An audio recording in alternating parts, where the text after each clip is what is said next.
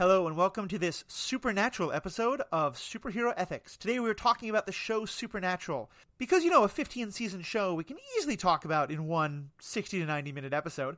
But now that we've had the last season of it, we're going to be talking about the last season, about how different characters were handled, about how different romances or non-romances were handled, about found family.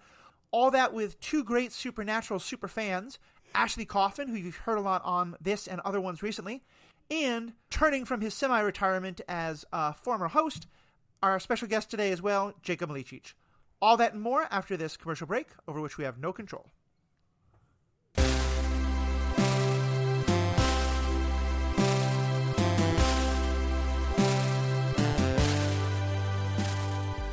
Welcome back. I'm Matthew. I'm your host. As I said, I'm joined today by two great guests. First of all, someone who's been a regular on the podcast recently, as well as a lot of other things on Stranded Panda. Ashley, I know I've been hearing about your love for many aspects of Supernatural for quite some time. I'm super excited to have you here to talk about it. Oh, thanks for having me. I was waiting. I was like, it's over. Can we talk? Can we talk about it now? Can we talk about it now? Definitely. And joining me as well is the person who first got that supernatural needle into my arm. He and I recorded an episode about it a while ago when I watched the first couple of seasons during his run as my co-host for here on Superhero Ethics, and that's Jacob Milicic. Jacob, also, I knew when Ashley suggested we talk about Supernatural, I knew I want to do this, but I need to get Jacob back as well. It is one of the rare occasions in our friendship where I was really strongly pushing for you to watch something. And so it is near and dear to my heart, clearly, because I felt strongly enough to do that. Yep. Given that the last thing you had pushed me towards was Avatar, I was definitely going to give you a large benefit of the doubt for this one. And I didn't like it quite as much as Avatar, but I certainly enjoyed what I watched. And I have not seen his last seasons, but I know both of you have, and I've certainly been reading a lot about it and seen some important scenes. So a lot of me is just going to be me asking you two questions and stepping back, but I'm mostly just excited to hear you talk about it because I know there's obviously so much discussion about just how important the show was to so many people, and both the good and the bad about how people felt about this last season. Yeah, it's almost hard to think of where to start. That's why I'm glad. Yeah. I'm thankful for you. Keep us on track here. For sure. Well, so let me just start there. I mean, this is kind of a good time for retrospective. We've just finished the show, 15-season run, pretty damn impressive. What are your kind of general thoughts about the show now? Now that the whole thing has come to an end, and we can talk about the whole thing as a whole. Yeah, I mean, it's great. I loved how many different twists and turns, you went, how many different characters. It's kind of hard to say it didn't end in a way that I kind of wanted to end after such a long journey, but I liked it. I was happy-ish. Generally, and I've said this when I've talked about the show on the podcast before, one of the things I really appreciate about Supernatural is the relationships between the characters, the sort of examples of, with many caveats, positive male-male relationship, positive male-male friendship in many ways, in most of them non-toxic, but some of them toxic, unfortunately. Yeah. But also just the journey of these characters who begin their lifetime on television in an almost adversarial relationship, with that classic, quote, brotherly conflict thing, and then come to just this realization that they kind of need each other, and there's this really beautiful interconnectivity between the anchors of the show, and as they expand their found family, I wouldn't have stuck with it for 15 seasons if there wasn't something there to appreciate. It had its bumps. If it had ended after season 5, I think it was, it probably would have been fine. I think that's when it was supposed to originally end. Instead, it went 3 times as long. And there were some bumps along the way. Yeah, it struggled to find its footing for a bit, but... Well, and so that's kind of a good question, and thinking back on it. Did it earn all 15 seasons? Do you think, looking back on it now, was it worth it for the show to go this long? Or do you think it would have been better had it ended after maybe season 5 or season 10 or 12 or whatever it would be? I don't think it needed all 15 seasons. Yeah. I don't think it needed all 15 seasons. It would have been a much tighter show if it had just ended after Sam went over with their half brother. That whole scene, that could have been the button on the show. Would have been a nice, tight, clean finish.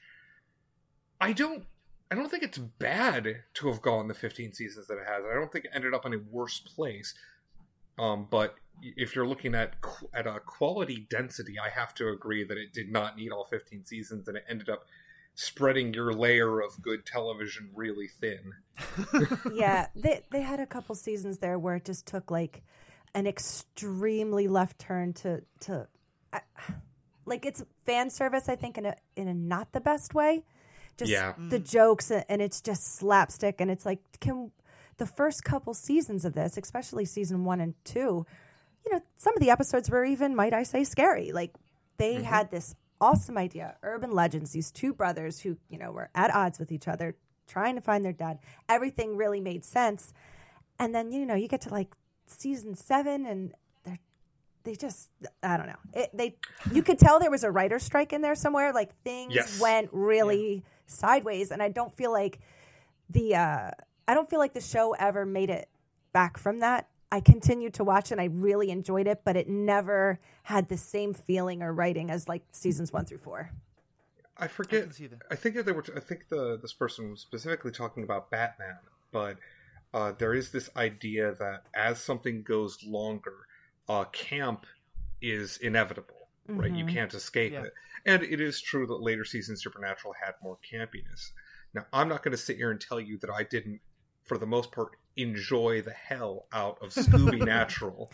Well, Scooby Natural was delightful, but it was incredibly campy, and you couldn't do that in season 1 or 2. The tone is such a big shift from that, and you make a great point, Ashley, that the original focus around these urban legends, that was what really drew me in, because I'm a big horror nerd and a big mysticism, Gnosticism nerd and stuff. And so even when angels were brought in, and it turns out they were actually jerks, like, that pushed my buttons too. It was we can really get into that later, because I have a huge yeah. For me, like, I watched the first 4 seasons and then stayed up to date with a lot of the rest of it.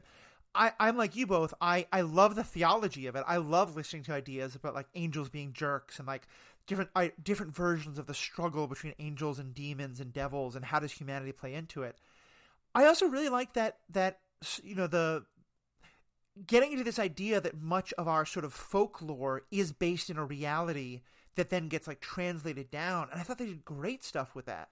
A lot of it reminded me of the X-Files episodes that I've seen. I haven't seen the whole show, but I've seen a lot of the X-Files. But that same idea of, a pair of two people who have very different interpretations of things, and they're often squabbling, but they make a good team. Each episode going to a new town and dealing with a new, like, is this folklore, is this reality kind of a situation. And it really gave me those X-Files vibes in the first couple seasons, and I loved that. Yeah. Oh, they did like, Bloody Mary and the Scarecrow and the Lady in White, like that. That was, and I almost wish that they would have gotten back into that a little bit more towards the later seasons. Just things got so crazy that they would pepper in every once in a while, like, oh, we're going to go on a hunt. We're going to do this. And it just felt so out of place. Yeah. And at one point they shifted, and you could tell, I feel like, from this one moment in an episode where rather than making the raw head and bloody bones central to the plot, it's a throwaway line in an early part of the episode that, if you understand the term raw head, then you're like, oh, cool. And then that was just the cold open to a completely different story. But in an earlier season Supernatural, that would have been the story, because it was a retelling of old folklore. Yeah, right. I mean, I certainly remember you were talking before about like the campiness, and I want to comment on that in a second. But I think another thing about when a show goes that long, and Supernatural is not the only one, to be sure, it can become very self-referential in a way that is, I think, in some ways very fan-servicey and very honoring to those people who've stuck through the whole thing. Mm-hmm. But I certainly know a lot of people who, eventually were like, okay, I've heard all the hype, I want to check this out. And so they watched the first 3 episodes of season 9 or 11 or 13, I mean, or an even number, 12, whatever it is, and just had no idea what was going on. Because by that point, like, the weight of everything that's happened and their their willingness to go into fan service of that and the continuity of it, which can be great, just means that now it becomes a lot less accessible for someone who wants to start but maybe not go all the way back to the beginning. Mm-hmm. And I felt a little, because I feel watching it from the beginning, I felt a little bit betrayed when it just seems like it got really lazy. And, I know some of my girlfriends have gone to their like supernatural cons, and they're just, I've seen the videos. The people are going crazy. They're spending $500 to get pictures with them. And I feel like somewhere around there, things and the writing and stuff just kind of went a little too far. They started to reel it back in. Like, I think when they started to introduce Rowena and stuff, like the story started to get a lot better. But that, middle part where, if, they're singing or they're doing something that people are going to pay money to see them do, that's when I started to be like, hey man, I want to go to one of these cons so I can go look you in the face and be like, what are you doing? What are you doing? I spent all this money to get kicked out to tell you that I don't like what you're doing. Come back to the story. Come back to the story. Ladies and gentlemen, fandom in Philadelphia. It sounds I very would have paid. But in general, if it had not gone as long as it had, then I don't think you would have had that time for that middle period that I think Ashley are very correctly criticizing for sort of leaning too heavily into the fandom. Although, something we're going to talk about later is they didn't always, treat fan desires or pitches of ideas well or seriously. Right. And we'll definitely get into that in just a bit. I think the other comment is that it's interesting hearing us talk about that, because certainly in the other fandoms that I know all three of us have shared and talked about, those kind of conferences, the cons you're talking about are, there's Comic Con and there's been Star Trek cons for 30 years and all sorts of these kind of things. And it's interesting because in a lot of those, we often talk about wishing there was a lot more fan service in the shows. All these things in the Marvel Netflix universe that we wished they had done, to help tie things in the way the fans really wanted to see. And I've been one of the loudest voices for those. And I still do think, like, with the MCU especially, I wish there was some more of those kind of things. But I think it's interesting to have Supernatural as kind of the counterexample of here's what happens when the writing becomes so fan servicey that it kind of loses the here's the thing that you originally loved, and now it's just the, I'm not saying it's that extreme, but that if these middle seasons it was kind of much more on the self-referential stuff, the campy stuff, and not actually what everyone had started to love from the beginning. Yeah. I think a lot of it had to do when they got to the seasons where they found out that they were just a story book or and you're like, well, what?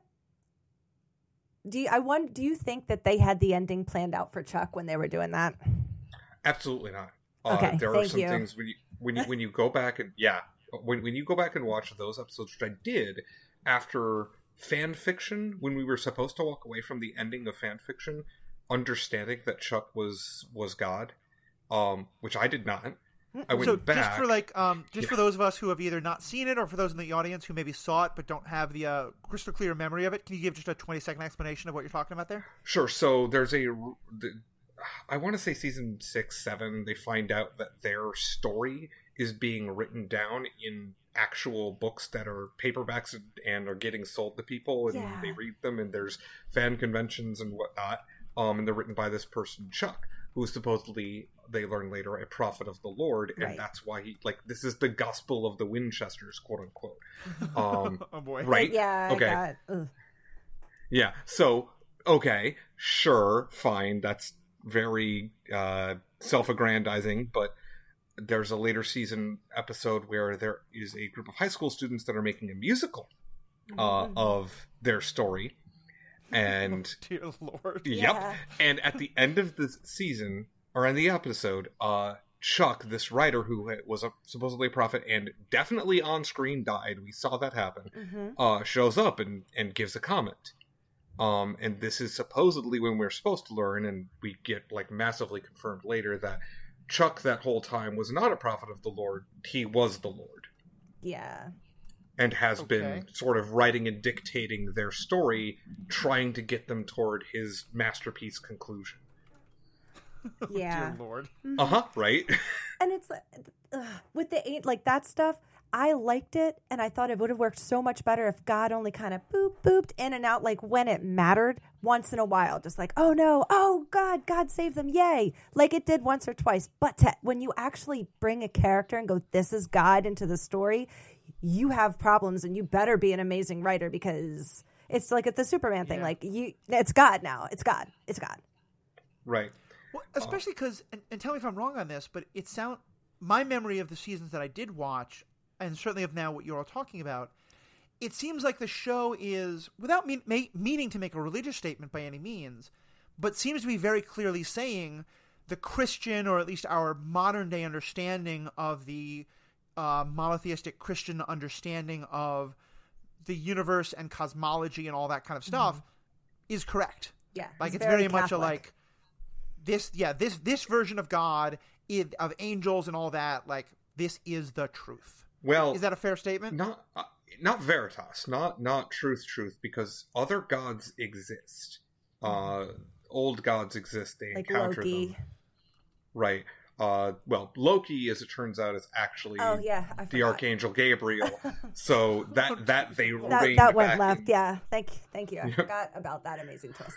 No, I did too. And then we find out. No, actually, excuse me, you're wrong. Because in a later episode, we find out that Gabriel just stole Loki's visage, and Loki was a thing. Right.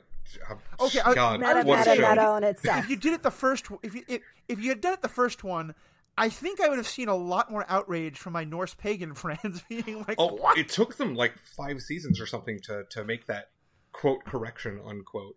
And they do like an Ocean's 11 style heist episode that features Loki and Gabriel and actual Loki. Anyway, that's a digression. I wouldn't say that it's saying this is truth, because it's the portrayal of God and the angels and the whole dichotomy of God and Lucifer and heaven and hell doesn't really play out like my understanding, at least, of what I grew up with for that religion. It's sort of a play on it, but it does explicitly say that God is the creator, right? And so any religion that says otherwise about who created the universe or whatnot, the show does say, nope, this is him, this is his, art. Right. That also, to me, leads to another point that I know we're going to talk about in a bit, but it's just about this idea of determinism versus free will. Because I always think anytime a show introduces the idea of supernatural forces, forgive the pun, but that are kind of like moving the pieces, as, moving our characters as chess pieces on a board, you start asking, well, is this all just a story we're watching that someone else has written, or do our characters actually have some agency and determination? I mean, spoiler, it is all a story that we're watching somebody else has written. It's a fourth wall idea, but yeah. Well, also, always true. Also true. So let's talk about that final season. First of all, just in terms of how do you think this final season did of wrapping things up?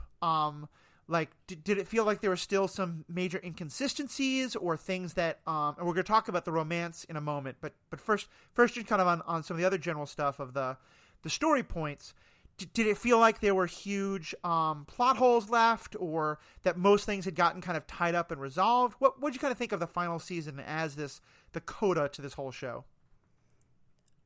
I feel like they resolved what needed to be resolved, maybe in a little bit too easily of a way. I mean, we did lose a lot of major characters. And I'll be honest, the having to take that break in the middle has kind of messed up my memory a little bit of the first half. The Rowena stuff, that was all this season, right? Correct. Okay. Correct. Rowena became the Queen of Hell this season. Yeah, which is awesome. Love that ending for her. The first half of this season I thought was going in a really good direction, and then the second half just seemed like they tied everything up with a bow pretty quickly. Right. Generally, I agree with that, Ashley. They had a bunch of sort of loose or semi-loose threads, and I think for the most part they sewed them all up. Part of it did seem like they didn't really have, to me, a good plan for what that would look like until they started writing the 15th season. And they took on a very ambitious plot arc for their last one, and I do think it fell a little bit short, but it's I don't know how else you like. I don't think you can write that particular villain perfectly. God. Yeah, that one. I think that's okay. God as villain seems like an interesting plot choice. He is God is the main villain in the last season. Yep, 100%. He's they have to create a sister for him last season so that there might be somebody who could take him down or out, and they never really used that.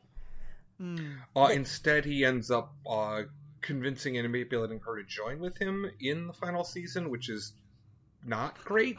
But I mean, just in terms of theology, and it's funny how many shows take this for granted, even though they're not by any means like Christian. But the idea of God as he is very much a Abrahamic monotheistic concept that does not apply in many other traditions, certainly not in many even modern understandings of Christianity, Judaism, or Islam. But so that even that alone is a very interesting theological choice that they probably were not thinking of. This. They're probably more thinking of in terms of like, well, cool, this is a language people use, and getting an actor who's very clearly one gender is going to be. If they didn't, would open a whole other can of worms. I agree with that, could have and been great ways, but it's just a very interesting choice in that regard.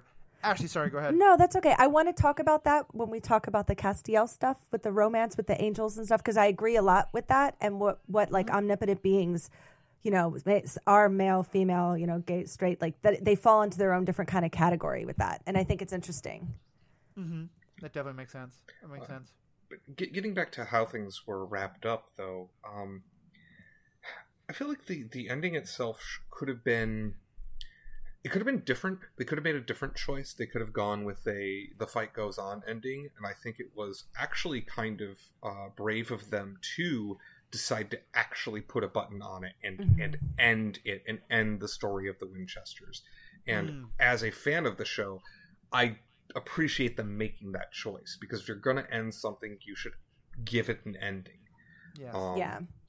And I also really enjoyed the difference in how each of the Winchester brothers went out, because it lined up with their story and their characters, even if it wasn't... Yeah, well, you could have an argument for whether it was believable given everything that had happened up to that point. But let's give a quick summary. It's that Dean dies while still fighting, and Sam gets to live on and have a family, and his child becomes a hunter? Kind of. It was more along the lines of like they had their ride out into the sunset in the episode before the last one, and then in the last episode it's just a whatever case, like a nothing run of the mill case, and Dean gets killed. He gets pushed up against the wall where there's a metal peg, and you're just like, oh come on, they showed the peg right before it happened. You're like, please don't do this, because even though it was very dramatic and it was like, okay, that does make sense, like it would be the way that they would go out just on any random day. But it doesn't, though. It just doesn't, because there's a million ways that Sam could bring him back, or, where's all the people? Where's Jack? Where's Cass? Since we know that Cass isn't in the Black Void anymore, that he's building heaven. We find out at the end with Jack, and I don't know, I guess. But it was also this the time, so I do also think it was okay I feel so confused. I digress. Yeah. It's a conflicting thing. I think one of the things that helps me with it is that we know Chuck is gone, and we know that Chuck wanting his particular end for the Winchesters was a driving force behind why they keep coming back. And Dean explicitly saying, no. I know this was the time I was completely free. This was my choice. Don't you dare bring me back, Sam. Yeah. This is how it should end for me. I thought was a good button. But given it is a tougher pill to swallow because of how many times they've had a situation exactly like that, and whichever brother didn't die bends literal heaven and earth to bring the other one back. And this one time we're meant to believe that nope, that isn't what happens. And if you accept that the reason why that kept happening was in some small part, not entirely, but in some small part due to Chuck's influence, Chuck being gone makes that scene work.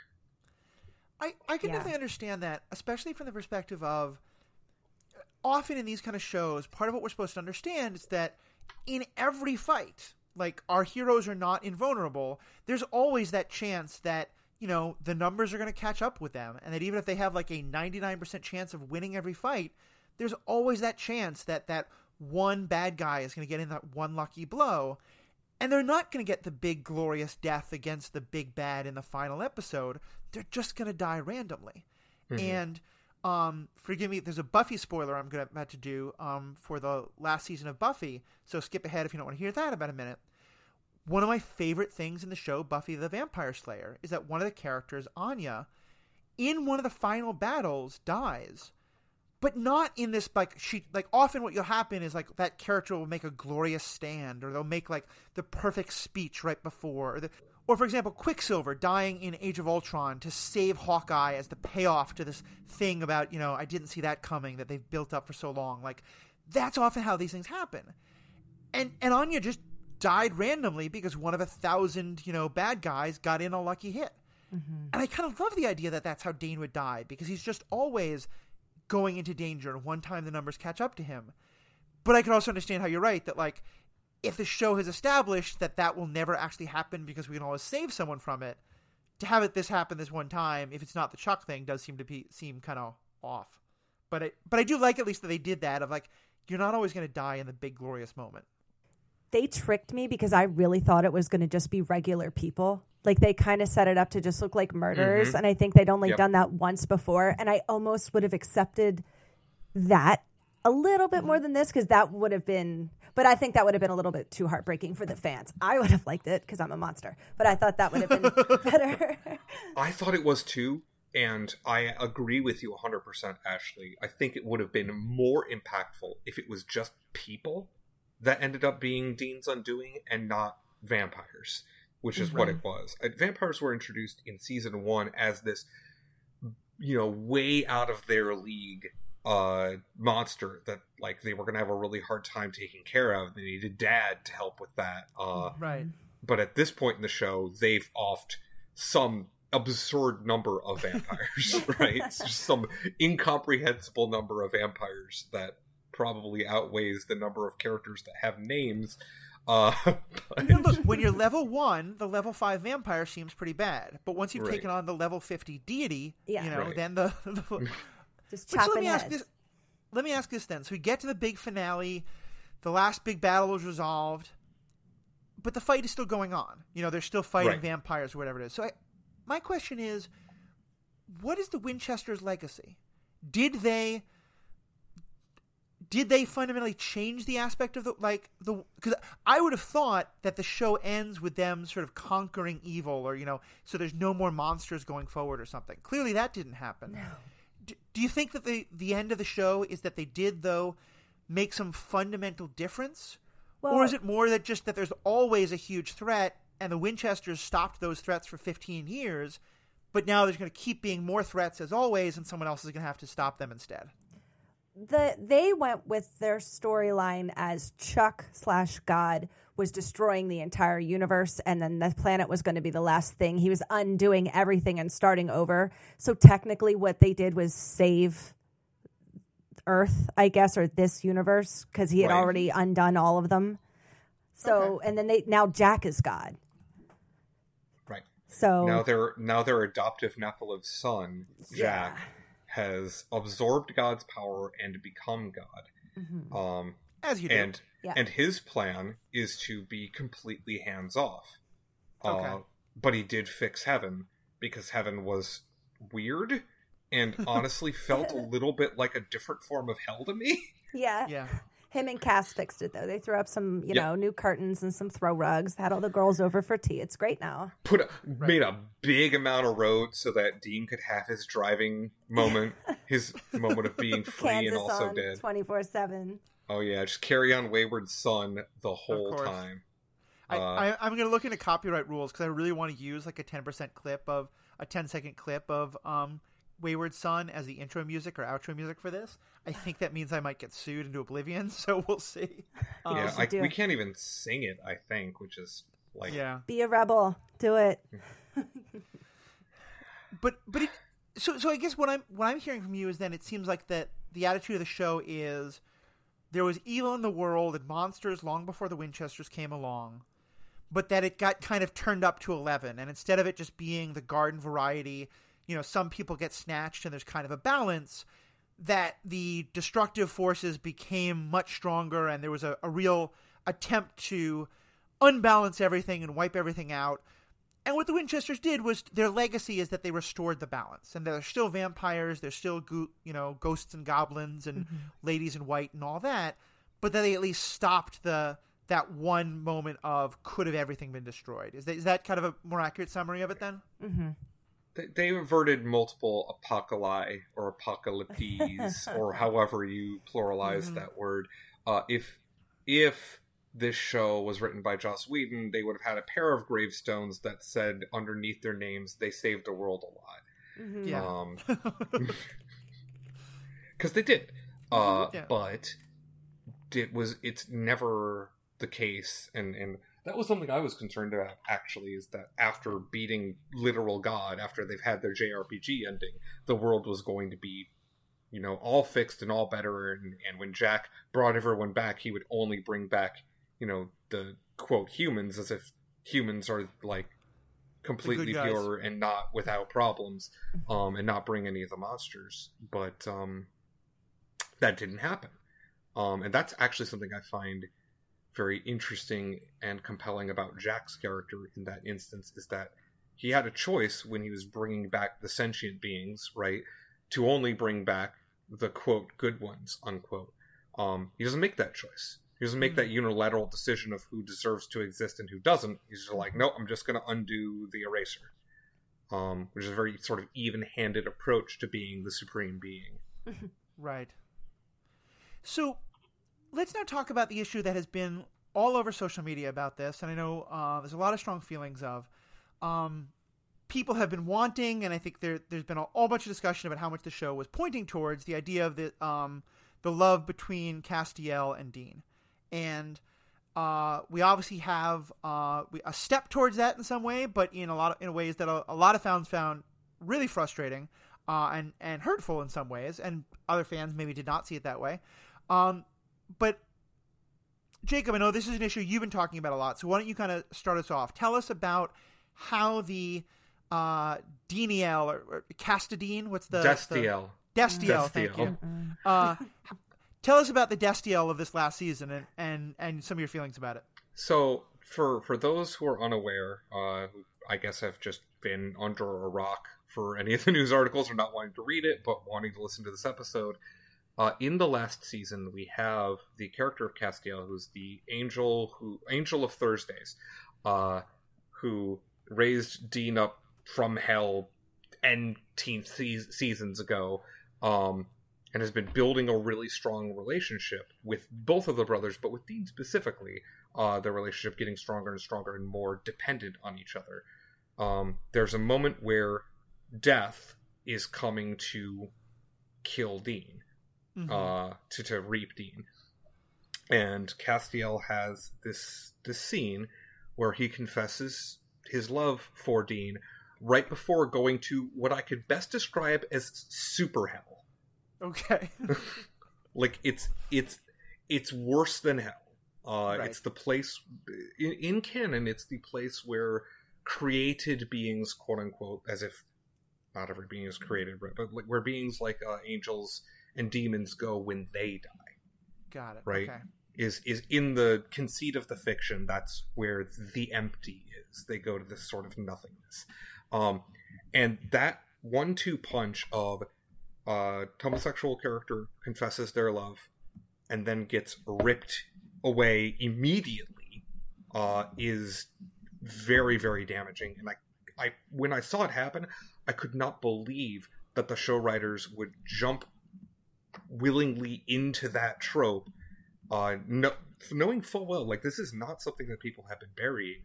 This is or burying the lead on or what have you. This is very in your face these days, I feel. And rightly so, this is a trope you should avoid. Right. And just to be clear, the trope you're talking about is the bury the gays. Bury your gays trope. Yeah. Which I think we've talked about somewhat on this podcast. We've not gone into it as much as I've wanted to. But it's basically this idea of, for a long time in fiction, especially TV and movies, like we started to see gay characters emerge and LGBTQI characters emerge, but they would almost always die tragically. And part of that was a lot of this started during the heyday of HIV/AIDS, and so you almost always had gay characters with that disease, or it was, there would be true love and someone would get murdered in a gay bashing, or there'd always be some kind of a tragic ending. And in the same way that, you can have, a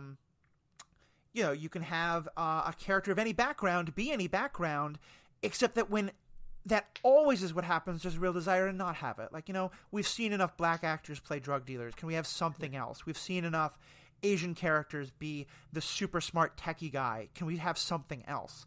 And I think that for that same reason, there's a real sense of like, sure, a homosexual character sacrificing themselves for love is a thing that could happen sometimes. But when we've seen it so often, and there isn't other gay characters in the thing that do get to live happily ever after, it's seen as just really hurtful and offensive and problematic. And so I wanted to kind of give that context to the listeners who aren't fully up to date. That last point is really, I think, the sticking point. Is there the problem is even in today's media, we don't see enough of characters in homosexual relationships just being stable and happy. They invariably end up at a bad end, and there's this idea that it's being written that way because we're trying to tell people that, hey, you're choosing a life of sadness and tragedy if you go this way, and that sucks. That is incredibly damaging. And I think often the thought is that, like, false. At this point, it's subtle enough that the writers aren't necessarily thinking that themselves. It's just that they're playing into that idea because it happens over and over and over again. Agree. I do think that it's incumbent on someone in a creative industry to be aware and analyze one's own work for it. 100%. Right. So I don't think they get a pass, but in a vacuum, right? I think the story of we've seen this in many forms of media with heterosexual relationships, where somebody confesses their love for someone, sacrifices themselves for that person. It's unfortunate that it had to happen with a love interest or somebody who's interested in one of our lead characters, and has been part of the mainstay cast for so long, and it's that moment's when he goes away. I'm pretty sure, Ashley, you mentioned earlier that he does come back from the empty, we are told, and helps Jack rebuild heaven to make it better, to put the tapestries in the right place or whatever the hell. Mm-hmm. But we don't see him. And part of that is out of their control. But I feel like maybe it would have been worth waiting so that we would have a reunion in heaven between Dean and Castiel. The reasoning being, as I understand it, the last 2 episodes were filmed with a very limited cast and crew due to the current circumstances, due to the coronavirus pandemic. And some people are probably tired of hearing about it, but hey, it still exists. So wear your mask. Yeah. Yep, wear your mask. No, that makes a lot of sense about how that could affect things. Ashley, I've been talking for quite some time. What is your take on this? I'm curious your thoughts. It's not that I'm avoiding. Sure. Okay. I just feel like if they were going to put that in the story and make it something that prominent, that wasn't the time to do it, because someone like me who's never seen Dean Winchester, in any, to me, I've never seen him act, bi or that way. And whereas Angels, and this is the 6th time Castiel has died while telling one of the Winchesters that he loves them. Like, I don't know. It wasn't anything new for me, so I didn't think to look into it more. And I don't not exaggerating. I think he's died 6 times. He has. He 100% has. Yeah. One time was when he was trying to be God, to be fair. Yeah. Okay. So we'll X that one out. But a lot of the times it was, some form of sacrifice, just like every one of these characters kind of have, which is also like when the Dean thing happened, I'm like, okay, when's someone going to come get him? Hello? When is someone? Oh, wow, right. They're not. And I felt like that happened with Castiel, and I thought that their choices to kill off certain characters and never bring them back again, like they did with Crowley. We hardly see Rowena again. And the last people, they didn't even bring the parents back at the end. They had Bobby there at the Roadhouse, and I thought that was really beautiful, because this is, Dean and Sam's heaven with everybody else who this is heaven for too. And for Castiel, I didn't think that it would have been right for him to be there because it's not his heaven, maybe. There's, Jack, he loved being almost, a father figure to Jack. And I feel like if it came between Dean and Sam and Jack, a couple times he showed us he would pick Jack. Right. No, that is true. That is established in the fiction. And so I don't disagree actually with anything you're saying. I think the reasoning behind, and this is, I can only speak to my own reaction, but the reason why I reacted more strongly to this specific instance of Cass telling one of the Winchesters he loved them and then getting yanked off into whatever fresh death he's getting, is we knew this was going to be the last one. Right? We know going in, this is the last season, he's probably not doing this again. So this is the, this is the make it count moment. And unfortunately, that particular scene felt to me much more like a confession of actual romantic love from Castiel to Dean, whether it's requited or not. And we could talk about Dean's specific sexuality and probably argue about it. I think that there's some cases to be made because of Benny, because of Crowley. There are other characters he's been involved with that it would be subtext because they don't show male-male romantic relationships on screen in that show for whatever reason. Other than once, there was that one episode, I don't want to erase it, where it was a pair of people cosplaying as the Winchester brothers. Oh, yeah. Yeah, and they were involved. Not gross, but there's some fanfic out there that's just, there's tasteful fanfic, and then there's, furries fanfic.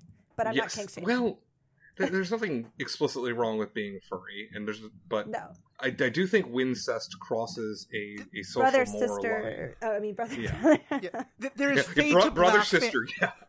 Yeah, all fanfic is legit. I think we're just saying there's some that crosses certain lines with the brothers and the like. And well, let me say this. I want to get back to the Castiel part of it because I think it's important context there. But first, I want to just say, Ashley, did you have any response in terms of the idea of Dean possibly being bi? Because I know my impression is that's not how you saw it, to be sure. No, and you know what? I actually reached out to a couple people to be like, have I just been too straight to ever see this? Has anybody seen this before? And a lot of people were, adamantly no, borderline misogyny sometimes with Dean, if you look back into the earlier seasons. So I was just trying to rake my brain, and that's why I'd be super interested to hear what examples, what do you remember that I'm not remembering? And it's sort of a change in his characterization, because you were absolutely right. Early on, Dean is very much a hound, and in a lot of very toxic, very damaging ways. He has this hyper masculinity. And to be clear, that is by no means mutually exclusive with being bi or queer in some way. I mean, often those two things can be very linked. Right. As a character's figuring out that about themselves. But yeah, go on. And where I'm going is that as the show progresses, when we get to the later seasons, he has these clearly very, very deep emotional connections with Crowley and with the vampire Benny from Purgatory. And the way he responds to them, and to Cass, admittedly, it's difficult for me to describe, but there's a level of intensity to his emotion and the character's expression that I feel could very reasonably be interpreted as emotional ties beyond mere friendship. I'm not saying declaratively that is the case, but I do think it is possible to read Dean as bisexual. Right, and I think with this also, well, actually, let me cut that off in case Cassie, you wanted to respond to that. No, I agree. I mean, it's what people get from art and see different things in. Nobody's ever wrong, Maybe because I'm a straight, white female who it was, completely captivated by these two men, I wouldn't even be looking for that. You know what I mean? Because I wouldn't want to see it. Not that I wouldn't want to see it, but you know what I mean? I'm just that, I'm going to sound like a 12-year-old, but hot guy. Oh my God, I want to, I want to marry him. We're going to have kids. We're going to all be hunters, Right. No, I get it. You had a decided interest in his interest in women, which is legitimate as well. And bisexual doesn't remove his interest in women. It reaffirms his interest in women. Right. I just never saw it for that. I would even say Sam maybe over Dean, but I think that I always saw Dean as that tortured soul. Like someone like myself, I don't have a lot of family. I never met my father, and I don't, stuff like that. But you feel certain ways about your friendships that people who have family can't understand. Like those, you meet people along your journey who become your new family, and it is a love over a friendship. It doesn't mean it's romantic, doesn't mean it's not romantic, but it is a higher level of just friendship because you have a stronger need to not, lose these people. You want to protect these people. And that I agree with. It is also a completely reasonable interpretation that Dean just feels strongly for people that he makes connections with, because as soon as you enter the family slot in Dean's brain, and this is something I think is wonderful about both of the Winchesters. Once you're family, they you don't have to be blood related. They go, okay, no, you have now ascended to the level of family, and now it's the same. We're going to move heaven or earth. Everything we feel is at the highest level of intensity. We love you as people. And so it is also completely possible that these relationships that I am seeing potential romantic interest in are just Dean thought of Crowley as family, Dean thought of Benny as family, Dean thinks of Cass as family, that kind of thing. And I think I really want us to go further on this idea of the found family, and we're definitely going to go there in a second. But I wanted to pull us back to the Dean Castiel and switch it from talking about Dean to Castiel, because actually I hear what you're saying about it felt like this was the same confession of love he's made before. I think it's really interesting because the actor, Misha Collins, has very specifically said, that, and I think I'm quoting here, that in his understanding was that was a declaration of homosexual love, that was the words he was using. That this was a romantic sexual love, not just the kind of brotherly bro love, which I'm not using that in any bad way. I'm all for more expressions of male-male love that are not romantic, but that I think there definitely was as he understood it, a romantic declaration there. I think what this gets into, which is the other big part about why this is also problematic, is not just the bury your gays trope, but the queer baiting trope. Yeah. And again, for those who don't know that term, what we mean there is that a lot of times it seems that shows will have a lot of fun planting, like you said, Ashley, people can see anything they want to see, and then often we can have different interpretations, and that's great. But that there's something that happens a lot where a show will very clearly give you all the sort of steps you need to take you to the conclusion that a character is queer, or a character is trans, or something like that, but never quite cross the line of being explicit, so that the people who don't want to see it, or who would be offended by it, or call boycotts or whatever because they are homophobic, they never quite cross that line. And that this can often be really problematic because you're giving us hope and taking it away, and you're acting like the thing that we're looking for is illegitimate or not as okay as something else. And I think the fact that even now, when the actor is specifically saying, clearly this was meant to be my saying, I am in love with you, Dean, but that some fans may not have seen that, is to me, again, one more time, where the show is saying, we're gonna let people who want to have that have it, but we're not gonna make it explicit. I do have a little something to say about that.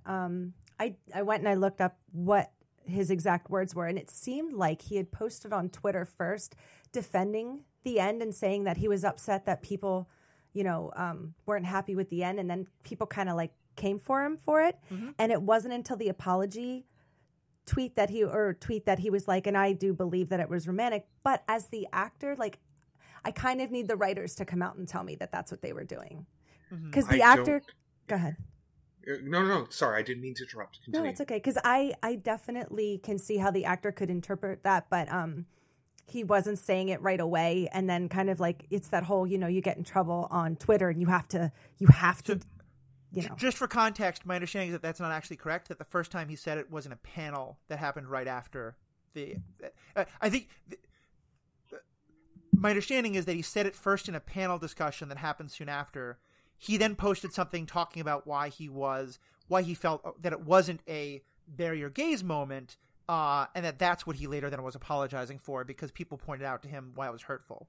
Now, you may be right as well, but my understanding is that the details lined up a little bit differently there. That is my understanding as well. There was a Zoom panel type thing that they did.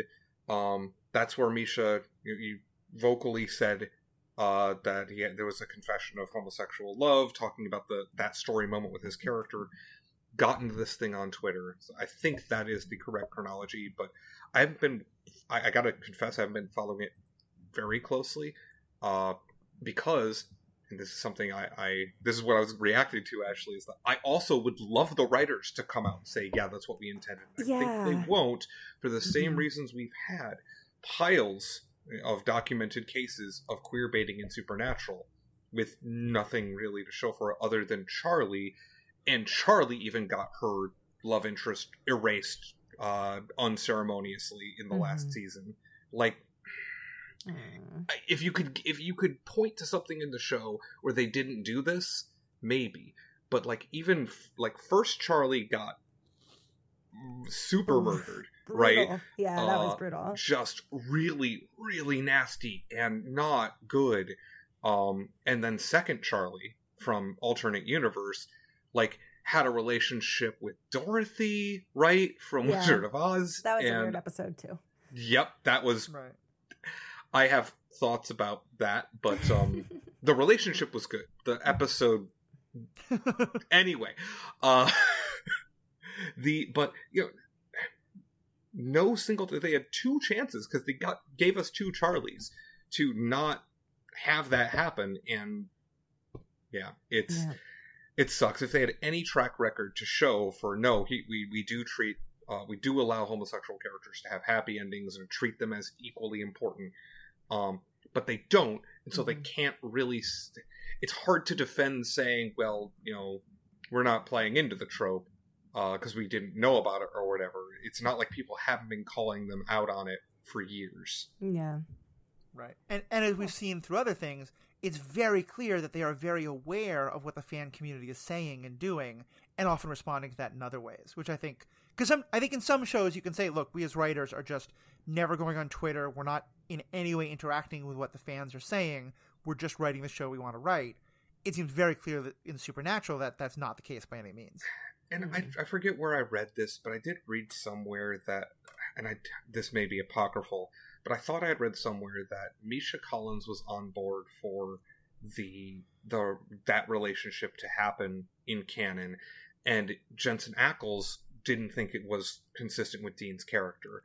And again, that might be completely apocryphal. Something put that idea in my head that these actors had both said these things. But I went and tried to find it this morning to do my homework before the podcast, and I couldn't find it. So I don't know if I'm making that up or not, but it's certainly true that if you're going to have a hard time portraying something if both actors aren't on board with it, right? Yeah. I just also kind of agree with him though, because I mean he knows that character, and he doesn't seem like someone who would shy away from doing something like that. Though I haven't really check to see if he's ever been gay in anything else, but I feel like if they called up for it for The Boys, that show can get a little crazy, and I'm interested to see what he's going to do in a different role. But I have to agree, like for the Dean Winchester that I thought that they showed in the show, it wouldn't have made sense for his character. But I agree to disagree, but I don't think your take is invalid. I have a different interpretation from having watched 15 years of this show as well. Yeah. And once you get that long, it's very easy to have divergent ideas about characters as well. Yeah. It's something to do with the show's run. I think Sam Winchester is far more attractive. I think Jared Padalecki is far more attractive than Jensen Ackles. See, it was seasons 1 through about 6, and then somewhere Dean started to look like a man's man. I started to like... And Sam got too whiny. I was such a Gilmore Girls fan, and I hated the character of the actor who plays Sam in this played another character named Dean in that, who was a terrible person, and so I just could never find him attractive. It's interesting, Gilmore's hangover. Because early season Supernatural, I think Jared looks goofy, and he sort of grew into himself, and I feel like Jensen looks a little rode hard, put away wet later. See, I feel like in the beginning, Jensen was still acting too much like he was on, like the Dynasty or whatever. Like he acted like somebody from a, what are they called during the day? Soap opera. And I think, even though his his voice and everything's always stayed over exaggerated, which I love about the character. I think he fell into acting a little bit more, while as Jared Padalecki these last few seasons, can you get through a scene without making 15 weird faces? Like, what? I love Sam's face. Oh, I can't. I was just like, what happened? I just Dean. He's very tortured. He's a tortured special boy. Well, I mean, that was only cute for a couple seasons. I think we're now getting a little further away from the ethical discussion about the show. But just to kind of wrap up the thirst part of it, Ashley, you had said that for you there has actually been some kind of like discoveries about yourself and kind of like seeing yourself grow as your attraction to the different characters has changed that you wanted to talk about. Yeah, I realized that when I went from liking little boys to men. I mean, 15 years ago, I was 30. I'm 36 now, so I can't math. How old was I when 21. the show started? Yeah, I was 21. They're about my age, and I was like, yeah, I went, the young, tall guy. But then, Dean, the caretaker, always going to be there, a little, drives the car, has the better music. Makes sense. Drinks the good whiskey. My poor husband has had to deal with this for so long. Consumes entirely too much cholesterol. His diet's terrible. That's an ethical dilemma. They never work out yet. He says so fit. Right. I mean, you say they never work out, but they do fight with beings with supernatural strength on a fairly regular basis and come out ahead. So I will say my favorite episodes are when either one of them is a demon and or loses their soul. Oh yeah, that's even hotter. Oh. When Sam's just like running around banging reasons, everybody. Clearly, but yeah, I like the villains. different reason, clearly. That's why I was so upset when Dean only lost his soul for one episode. They end the season with Dean losing his soul. They go into the next season and they fixed just it immediately. in the first episode. Yep. That's unfortunate. Whereas Sam goes like half a season without a soul. Yeah, and it's so good. He's just murdering and banging. We're just fanning out about the show. Murdering and Banging is also a great t-shirt idea. Actually, Murdering and Banging is my Sex Pistols cover band. There you go. Yes. There you go. Speaking of the X-Files, in that season they meet their grandfather, and it's Skinner from the X-Files. Yep. Oh, cool. Well, that helps us to make what was going to be a very uncomfortable transition from thirst to family. But let's talk about the found family idea. Have you let's met get fans of Game the show? Thrones up here. We're staying away from Wincest for the moment. But yeah, in terms of no. Obviously the show is very much about blood family to start with, and that it's these two brothers who are both dealing with their very mixed and very difficult situation they have with their father and having different relations to their fathers and their sort of hunt for their mother and all this. But obviously, found family, not just blood family, becomes a very important part of the show. Talk a little bit about. Oh, wow, I can't say words. Talk a little bit about that. What is it about found family in the show that really resonated for you? I do love their whole, how Bobby kind of becomes their father, and they have these other figures. But I also feel like if you are another character on the show and you're not a Winchester, like one of them, they'll let you die.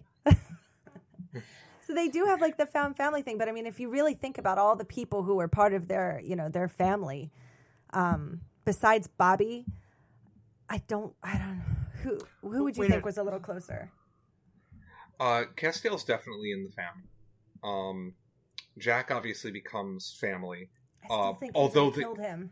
If he they had a disagreement between Sam and Dean about whether or not Jack was family. Mm-hmm. Which was, I think, very powerful. I think that Charlie was close to being family, but missed the mark for reasons. Ruth Connell's character, Rowena, I feel like graduated to the level of being family because Sam didn't want to do it. Right? He didn't want to stick the knife in her, but it was one of those things where it was the only way, and it was saving more family at the expense of fewer family, and it was a good moment. I also just really like Rowena as a character, my favorite. But the thing is, the show starts with two brothers who have honestly a pretty toxic father. in a lot of ways, who did a lot of damage to them, who was pretty abusive, but they have this deep love for their physical real father. In the second season, first episode of the second season, their father dies, goes to hell, dies, gone. Right. From that moment on, everyone they form a connection with. Jody, I think, gets included in the family. Obviously, Jody. I can't believe I forgot Jody. And then there was the mother-daughter duo that died in the explosion in that one episode summarily. Yeah, Joe and... What was the mom's?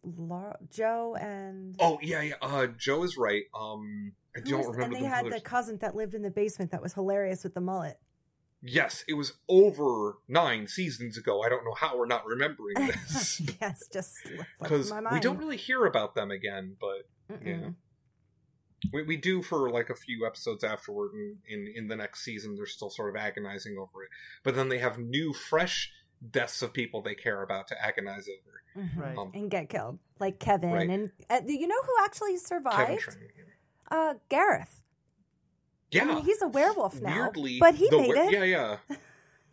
They're really lanky, nerdy.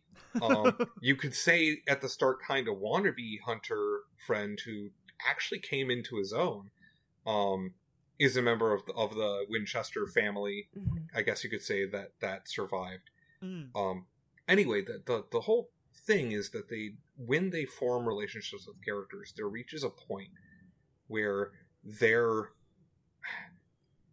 whenever someone clearly, quote unquote, clearly graduates to main character status, right, or similar, it's because they have become adopted by the Winchesters as close to blood as they can have, and this is something I appreciate it in my media because I think the idea of found family is very important, especially because so many of us at a certain point in our lives have to move away from our original home where we grew up and start forming new relationships, and like you lose that sort of stable curtain of knowing you've always got your family's always going to be there regardless of what happens.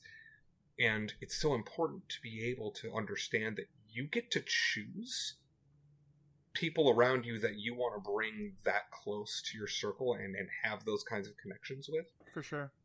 And having these fictional characters who, I feel very strongly for, clearly watching them for 15 years, make these decisions about these people. And not all of them are perfect people, right? They're not all like, okay, you've done the good thing, you get to stay. A lot of them have problems. A lot of them even sometimes cross the Winchesters. But it's okay because you're family. And that it's kind of like what we were talking about earlier with like the emotional feelings that, these characters get to have for people when they think, we don't have anybody, we just have each other. But then as it starts to get later, they start trusting. And I think trust was such a big part of the show because it is, historically not a good, it's not a good job to have people to trust. They got turned on a lot. Yeah. But for them to be able to keep trusting people, I thought was pretty important. Yeah, for sure. Absolutely agree. Especially after their father had set a very bad example, lying to them sometimes, misleading them, quote, for their protection, etc. I have something to say about that. Yeah, I think a big downside of the show was I felt like with that the characters never learned from it. I feel like each episode for 15 years had one of them finding, even with Cass, bring him into this circle, one of them finding something out, not telling the other one until 3/4 of the show, them getting over the thing, them sitting down talking about how they need to communicate, and then immediately starting over and doing the same thing in the next episode, and it was constant. It's their dad set a bad example and they never recovered from it, and it was infuriating to watch. Right? Because every single time you're all like mad. You literally said you learned your lesson last time, and you are demonstrably incorrect because you haven't. I know. And that's an important theme in the show, too, though, is that every time they do that, they get punished. And so it's sort of like a hidden, quote-unquote, moral of the show that, being open and having the hard conversations early can save you a lot of grief later.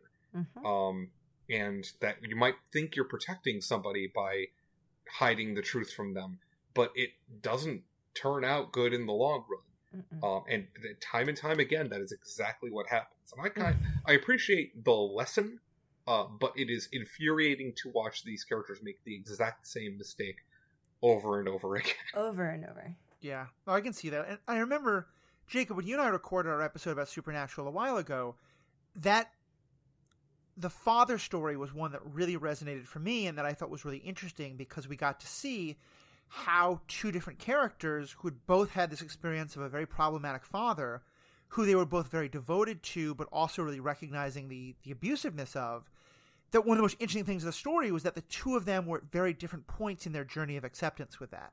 And that Sam was still in a place of, Dean was still in a place of, he's our dad, I'm not going to question him, he told us to go on this mission, we're going to do this for Dad. And Sam was much more in a place of like, no, Dad lied to us, Dad was wrong, we need to not follow him so much. And I think you're right, that story itself is really interesting, but it also leads to so much distrust and so much, and so it makes, I think, the story of this found family feel so much more significant. I also think it's very interesting, given some of the other conversations we're having, because this whole concept of found family, I mean, I think it's important for anybody who feels, distant from their family or anything, but in particular, it has so much significance, and I think the term comes from, communities that often were, not only distant from their family physically, but no longer in contact with their family or estranged from their family, often because of their sexuality or their gender or their politics or their religion or anything like that. And I think that's why a lot of the fan base felt, I know certainly I have felt a real connection to, and I have a decent relationship with my parents now, but I've certainly felt a strong connection to that found family because found family has been so important to me. And I know just in sort of reading a lot of the stuff from the fans about this show, that was one thing that came up a lot, was that for people who felt like, I am estranged from my own family, and I'm really honored and blessed by the found family I've found. Let me see if I can not use the word found anymore in the sentence. I think you should keep. I think it sounds great. Add a couple more. Like it's that cute. Watching the found family that the Winchesters found in their process of finding a new family helped people really connect to the show for others who had found family in that important way. I found that very compelling. Yeah, I'm finding myself agreeing with you fondly over these. As my listener numbers go down steadily. Unsubscribe, someone else unsubscribed, someone else unsubscribed. I just need You're to not find... too fond of us. You all will have to help me find new listeners. Anyway, Nope. That horse is now very dead. We have beaten it to death. We can move on. Let's get back to this idea of free will and determination, because this is something I'm always so fascinated by, is the more you have supernatural or deities pulling the pieces around the chessboard, the more you start wondering, well, why do I care as I watch these characters agonize over their decisions? Because they have no agency. The decisions aren't even made. What was your take, both of you, on how this show resolved that tension of, to what extent the Winchesters did or did not have actual agency? I had a real hard time when they brought the angels in, and when they started bringing God and all that stuff into it a little bit more, because I think the whole premise in the beginning was God was missing. Mm-hmm. Right, Jacob? Correct. That is correct. And then it just seemed like, when Cass first came, I was like, this is great. He's super powerful. He can get them out of like all these problems. And then, of course, you have to take that power away from him because then it gets too easy. But then, it's, you have literal angels. Like we're talking Michael, and then you're bringing up Lucifer. And I'm like, they don't stand a chance. They get beat up on the average by, regular demons. And here they are with these angels. It took me a long time to get on board with the angel stuff. I kind of was into it from the start, but my interpretation of angels in fiction tends to assume the Shin Megami Tensei series of angels. It's a series of games, for those who aren't aware, where the people on the quote good / light / angelic side of things aren't your beyond reproach beings, but are more just about controlling you and basically enforcing the ideas of determinism and order, and they're the Vorlons, Matthew, to shortcut for you. Yeah. And like that, the Greek gods and like the Iliad, is that what you mean? yeah, like that. Vorlons is a reference to Babylon 5, but yes, it's a similar kind of idea. Yes. So for me, when Angels came in, I was like, really? For maybe an episode or two, and then as soon as I found out that the Angels were clearly not always going to be on the side of our heroes, I went, okay, cool, I'm in. Because if you just had this army of very powerful beings on the side of quote right or whatever, then that it's hard to sell our heroes ever being in danger. I agree. Right. So I kind of dug it, but I was primed by other media to be into it. Right. I just loved what they had done, like, in the first couple seasons so much that, you know, it was hard for me. Like, I feel like when the Angels came in, they kind of stopped using as much of the rock music. It went over to, it felt like the show changed. Yeah. And I had to, like, you know, put on my big girl pants and be like, all right, fine, I can deal with change. From what I saw, it definitely felt like that was the moment at which it stopped being the X-Files type show.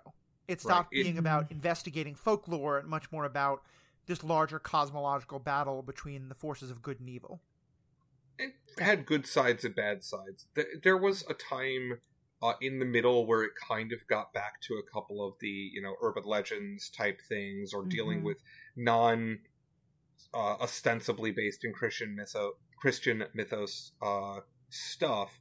But once the Angels came in, I have to agree with you here, Ashley, is that the tone of the show and the central plot arcs were centered basically entirely around these big cosmological conflicts.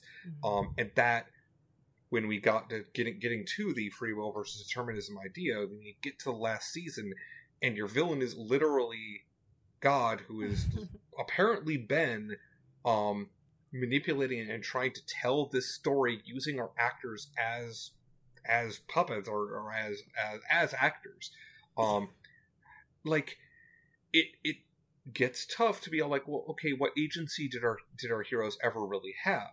Right. They tread a line during the season, I think, with showing examples where Chuck, who is God, Chuck wants the Winchesters to do a certain thing, and they just don't quite do it. And it's because they made a different choice that he didn't want them to make, and he gets very frustrated and pissy about it. They do that enough to try to sort of have that, I forget, there's a term for it in philosophy about this sort of marriage between free will and determinism, this idea that there's a mixture of both.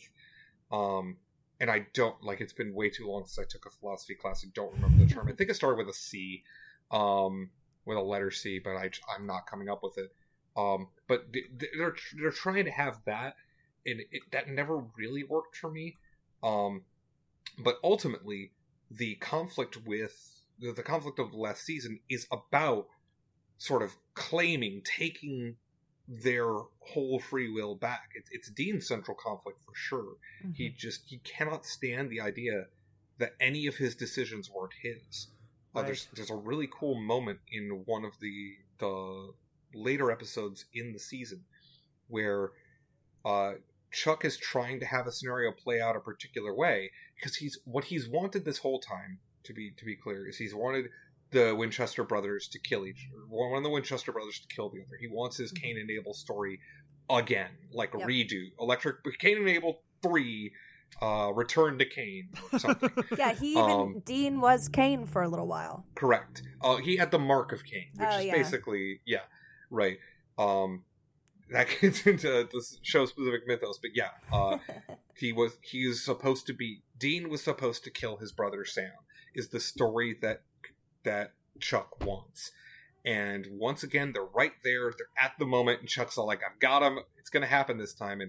And there's this moment where it doesn't happen, and it's very clear because that a choice is being made by Dean to lower the gun, to not do it. And it's very powerful because it does demonstrate that, at least in the show's universe, free will always exists in some form, but it might be more difficult to exercise. Right. But that's also, galvanizes Dean's whole thing of, like, he thought he was making all of those choices himself, and he wasn't. He was being led in a particular direction, manipulated in that direction. And it makes him go kind of off the rails for a bit, because that's sort of counter to his whole character. Whereas Sam, I feel like, had been more accepting of, like, well, what can we do? Like, he's just gonna, which obviously that approach doesn't win the day, right? So you need a little bit of the fire that Dean had to be like, no, you just got to say, no, I won't one more time, then they'll say, yes, you will. And I think, is a line I'm 100% stealing from somewhere that I don't remember. And I love this because I think this is such an interesting question and an interesting way to kind of resolve this. The philosophical school you're talking about, Jacob, is compatibilism. That's the one. And it's about this idea of them being compatible. And because I think one of the things that, for me, this has been such an interesting question, and I think it's going to sound a weird tangent, but it's very connected to me.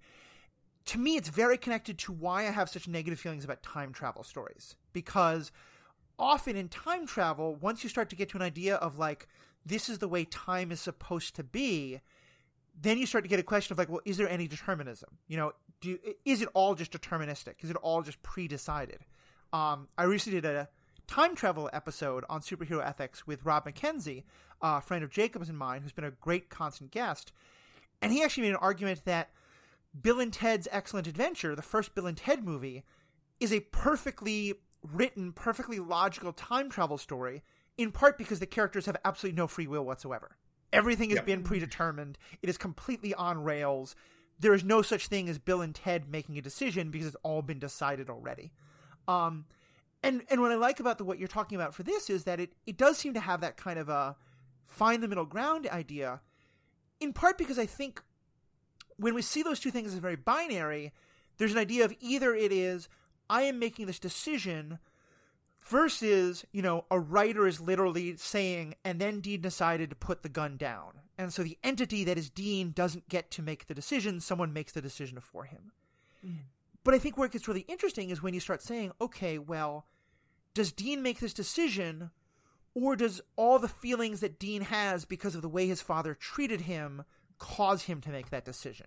Does all these other factors, and I think that's where you can get into some of this interesting middle ground of Dean still gets to exist as an entity, but that all these other forces, whether they're supernatural or just psychological, are playing a role and sort of pushing him to make the decisions that he makes. And you could definitely make an argument that Chuck's sort of a proxy for the show's own writers, because the character they were writing runs away from them in that they try to build to a particular decision, and then the character Dean swerves away from Chuck because all of the stuff that Chuck has written up to that point actually influences them in that direction, which is really funny and is kind of again, not sure that was intended, but that could be seen, like, the whole last season could be seen as the writers sort of having their own catharsis about, we started changing the show, and wrote ourselves into corners in certain situations because there's no other way the character should go than this, even though we want to do something else. Didn't they double down, and then Chuck had his own book too with his own ending in it that he didn't know and only Death could read? That's his death book, yeah. Okay. And that was also an interesting thing about the cosmology that they didn't really go as much into. There's a scene where where the Winchester boys are talking with Death, and Death's all like, yeah, someday I'll reap God too. And they're all like, what? You'll do what now? And there's always this implication that the Reapers are somehow outside of the creation, for lack of a better way of putting it, which is fascinating. But yeah, Death has a book for how everybody's story ends, basically. And God was one of them. Chuck was one in the library or whatever. I mean, if I was a bunch of writers, I think creating a story in which writers get to determine the absolute basis of reality based on what they write, that sounds like a kind of fun thing to write to, aggrandize my own profession. It's been done. It's been done better, frankly. It's not bad in Supernatural, but it's camp. by the time they get there, and it leans into it. Now, if you're getting into camp anyway, you might as well lean into. Speaking of camp, in that last episode, I really didn't appreciate the fact that Sam got that call telling him to come to Austin. Because, that's setting up his new TV show. Like, I'm supposed to think that Sam moved to Austin, became Walker, Texas Ranger. Get your meta BS out of here with that. And Ken had just made the joke about it like 10 minutes before. He's like, what if he moves to Texas and becomes, Walker, Texas Ranger? And then they actually did it. Wait, they specifically mentioned that show, Walker, Texas Ranger? No. So there's a new show premiering on the CW that is a reboot of Walker, Texas Ranger, starring Jared Padalecki as Walker, Texas Ranger, rather than Chuck Norris. Oh, God. And there's there's a line where he gets a call to go to Austin, Texas. I think I'm interested to watch the first couple of episodes and see how long that show goes. Where you could reasonably interpret that this is actually Sam Winchester trying to live a second life. I know. I thought the same thing. I was like, no, they're not going to try to do that. I mean, I'm pretty sure... I admit, I did not see Walker, Texas Ranger, but I'm pretty sure it did not have any supernatural elements to it. Well, it had Chuck Norris in it. So... Also true. And am I correct that it's been... I mean, obviously the writer's room, I'm sure, has changed a lot, but that the same core writers have been there for all 15 seasons? Yeah, Eric Kripke has been the showrunner the whole way through. That's impressive. And there's also Robert Singer, right? Robert Singer. I was going to say Bobby Singer, but that's the that's character, right though. Yes. Right. Still right. Yeah. Robert Singer, whom Bobby Singer's namesake has been on the show since the beginning. Right. There we go. There's some way to vocalize this. But their core writing team, I think, has had some changes over time as they've gotten some Buffy writers over the years, and it's been very clear. Okay, in good ways, I think. Like, there's a lot of overlap in the kind of storytelling, especially when it gets to the campier seasons, where it feels a little more Buffy the Vampire Slayer and a little less horror, like almost horror show where they started. That episode where they did them, like they were playing themselves on the movie set and going through, or on the TV set and going, like, that is one of my favorite episodes. Yep. What kind of name is Misha? Ugh. Yeah, they literally had Eric Kripke get killed by the big bad of the episode. Oh yeah, it was awesome. So good. Their wives are in it.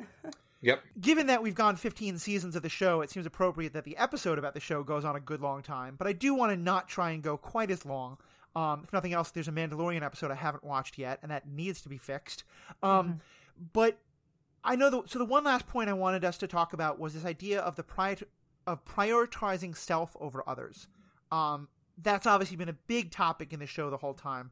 For you all both, what do you think of how that question was discussed and how it was resolved in the show?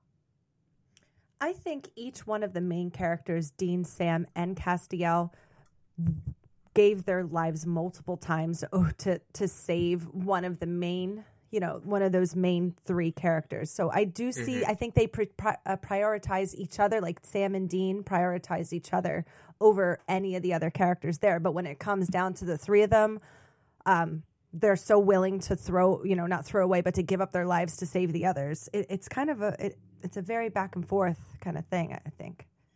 Yeah, 100% agree. The thing about this is, while it is noble, in principle, to be willing to sacrifice yourself so that someone else may live, the degree to which, the frequency with which these characters do it, Sam and Dean specifically, has to be unhealthy. Right? I mean, like, it literally is unhealthy because they keep dying, right? But I like the way you talk. You put it out there exactly how yeah. Yeah, thank you. I try. But there's a point where, they're fighting these more grander and grander cosmological forces that are, going to end the world in the later seasons, right? Like, big deal things, and like sacrificing yourself to save the world is fine. But they're just so, as you said, Ashley, so willing to do it that I gotta wonder if that's really if that's really mentally healthy. And I do think the show actually leans into that a bit about sort of showcasing that this is an unhealthy behavior, because they also call each other on it, saying you can't do that. Like at one point, Sam's saying to Dean, "We were supposed to let me die. You were supposed to let that be it. Why? Yeah, we can't keep doing this." I mean, right? And it's because Dean made a contract and is going to be like taken to hell in a year or something. Oh, and yeah. just back and forth, the right? Hellhounds. Yep, with the Hellhounds. God, this show went on forever. This is a common trope, but I'm fairly certain I've seen a meme where someone took the actual page of the dictionary where the term codependency is listed and just pasted a picture of the two of them. Yep. And certainly that was something I got even just in the 4 seasons I watched, but also in everything else I've read about it, is that to me, I think one of the things that I often think of when I think of codependency, or about this idea of prioritizing self over others and not doing that in unhealthy ways, is when it starts to not be, it's not just, I love my brother or I love my friend or my spouse and I want them to exist, but it becomes, I can't exist without them. Mm-hmm. And that certainly seemed to be a big part of the time you're mentioning there with Dean and Sam, was that one of them was content. I think it was Dean, was content with having died, but that the other one, and again, I might be mixing up which one it was more in a place of like, I know that you want to stay dead, but I need you alive. I need they you both here. did it.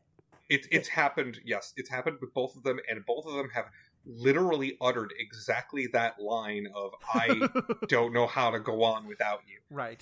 And that's Who part does, of though? Doesn't Dean for a minute does, and then Sam comes back, he's like, you didn't come for me. I can't remember. Oh, maybe right. There is around. also a time where Sam comes back on his own and is pissed at Dean for not having, it's like, come on. You told me to, and I finally did it. I was like, fine, I'm never going to let you not die again. Right.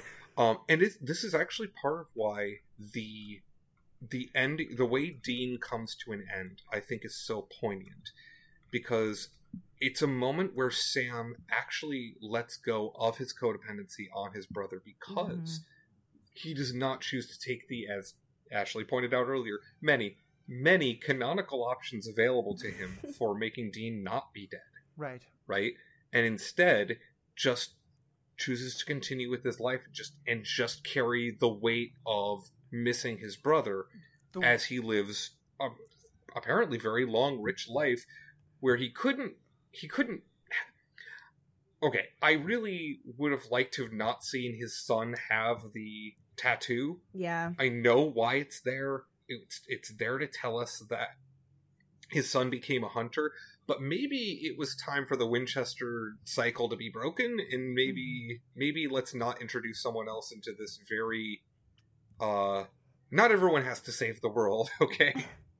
Maybe we can look at it as, he told his son to get it, didn't really explain what it was. The kid was never a hunter, and it was just a way to protect him on the DL and have a matching tattoo with Dad. I can see that. Yeah, but Sam's is over his heart. Right. It's much more badass. Yeah, he's like... I mean, given that Sam was the one who most objected to following in his father's footsteps, and this idea that he had to be a hunter because his dad was, it does feel like it both is the choice to have then Sam's son become a hunter is, on the one hand, I can see it being very disappointing, and like Sam wasn't able to break free. You could also see it from the other direction of, Sam has come to terms with being what his father wanted, and that he is now okay repeating that cycle again. Either way, this may well be 100% headcanon, given that Sam was the one who most strayed from his father's path. The idea that the wayward son is the one carrying on is... Yeah. I like that idea. It might be headcanon, but I managed a way to get it into the episode, but I do think that works, in a way that I wasn't really like. peace when he was gone, though. The fight went on. Yeah. He did lay his weary head to rest. And right out of my mouth. And cried his last tear. Uh-huh.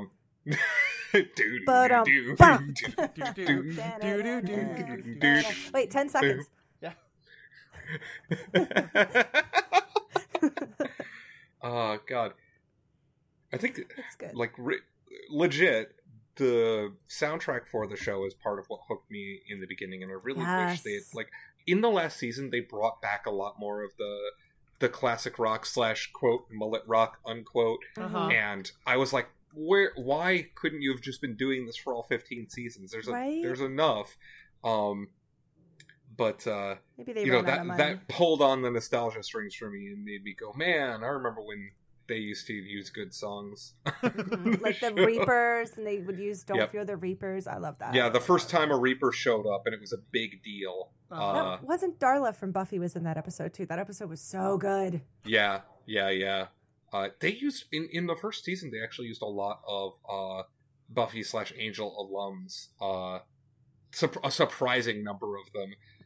And then they were sprinkled throughout. And that was before they had a bunch of Buffy writers, too. So, I don't know. Yeah. Chicken and egg situation, I think. It was the WB back then. Yes, they were on the WB rather than the CW. So 90 minutes is now well in the rearview mirror of our cars. We're driving down this highway. So I want to start wrapping up. Do either of you have kind of final thoughts or ideas that didn't get discussed enough, or one more way you want to say that one of the other two of us is totally wrong, or anything like that? I have everything crossed off my list. I think that was great. Yeah. I think I made every point I wanted to make, and some that I didn't realize until we started talking that I wanted to make. Just sort of a wrapping up thought.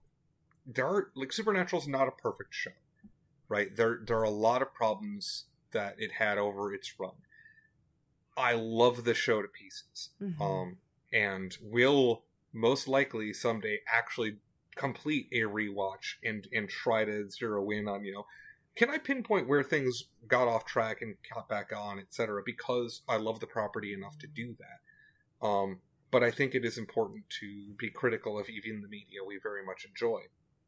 And in the case of Supernatural, as we've pointed out here, there's a lot to be critical of. In general, though, I think that if they had been able to film with more people for the finale, it would have been better. It is not their fault they couldn't do that. I personally would have preferred they wait until they could to give us a finale where they could bring back, give us another scene with Ruth Connell, give us another scene with, I can't remember Jodie's actress's name for the life of me, but let us see those characters one last time on your victory lap, because they had a whole episode that was a victory lap, right? But it's there, it's done, and I'm glad that they actually, as I said earlier, I'm glad they actually chose to end it. And I come out of this thinking that I appreciate that catharsis in these times more than I would have appreciated, them going out in a blaze of glory, or having the scene from the end of Angel where it's, let's go to work, and then one of them swings an axe and then it cuts to black and that's the end of the show. I appreciate the ending wasn't ending. Yeah. I kind of feel like they'd always kind of told us that Dean would die and that Sam would be the one that goes on. Even though I was expecting it, I still cried like a little girl. And I don't cry that much. When he's like, don't move me. I'm like, no, they're going to do it. Please don't do it. And you're just waiting for someone to come. And then he starts burning them, even though for some reason they couldn't use real fire. They had to go with CGI, but whatever. And you're like, this is final. Like, this is done. He had nobody there. None of the other people who were still alive to even have a funeral for him. It was just really quick, overdone, final. Right. And I don't know. That's the other thing, is I feel like if they had the opportunity to have the other actors present, that scene would have been that scene would have had a lot of faces we recognized, right? And it would have been a really nice symbolic, yes, this whole thing all of us have been a part of is ending. It would have been better, and I don't think you can fault them for sticking to their schedule, but it is unfortunate that the situation we find ourselves in meant they couldn't have everyone around to have the finale I feel like the show really deserved. I can understand that. And certainly I've mentioned I'm going to be watching Mandalorian soon. I think this new season has had some trouble that I think similarly could be traced in part to what's happening with the pandemic and the need to do everything on green screens with smaller number of actors and the like. Interesting that this show will then have we've had two major disruptions to society that have affected television, the writer's strike and this one.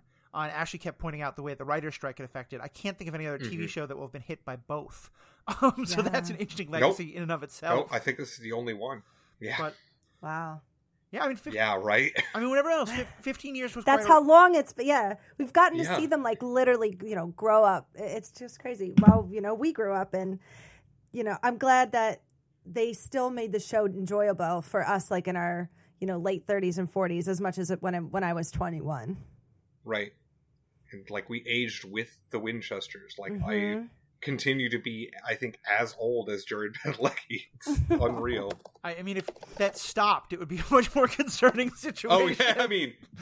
Well, you know what I mean. But yeah, I saw a picture of them at the end of season 15 and them on like the first episode. It just hit me how much they've aged. So. They were such babies. Little babies. Yeah. Little babies. So, and go ahead. Yeah.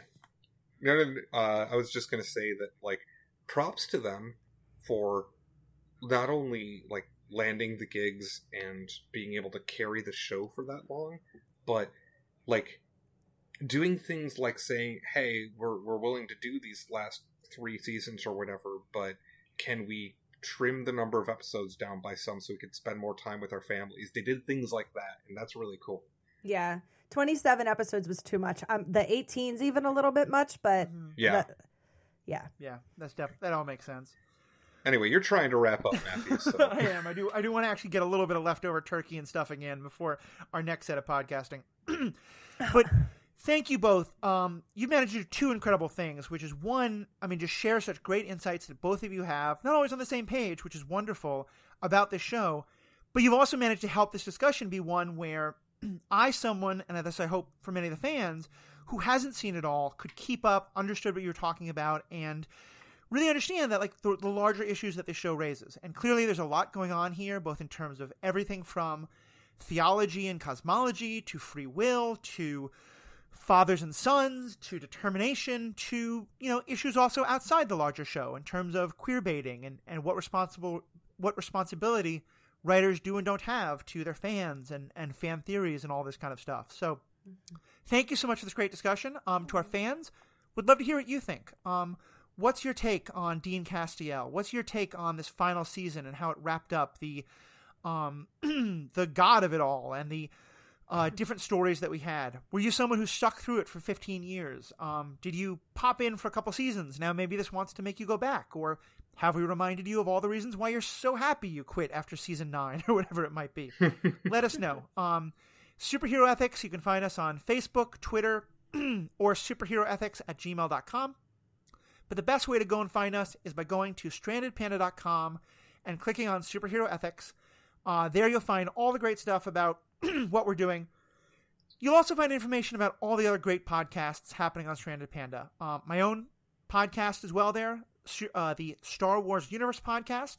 We're about to do, as I mentioned, the next episode of Mandalorian. Those have been dropping hopefully every Friday. Often they don't come out till Sunday or Monday, depending on recording. But we're talking about that. Also, other great podcasts on that network include stuff about the MCU, stuff about the DC Universe, Star Trek Universe, as well as PandaVision and Bingers Assemble, where we've been doing lots of great things about more standalone things, such as The Boys, Lovecraft Country, Umbrella Academy, and there especially you can hear a lot of Ashley's great insights and thoughts, as she's been a frequent guest and co-host, and has recently actually put out her own episode all about the horror movies of Sam Raimi. So thank you to both of you. Thank you to all of our fans. Have a great day. Carry on. My wayward son. You will always remember. No, yep, we're done. Okay. No lawsuit.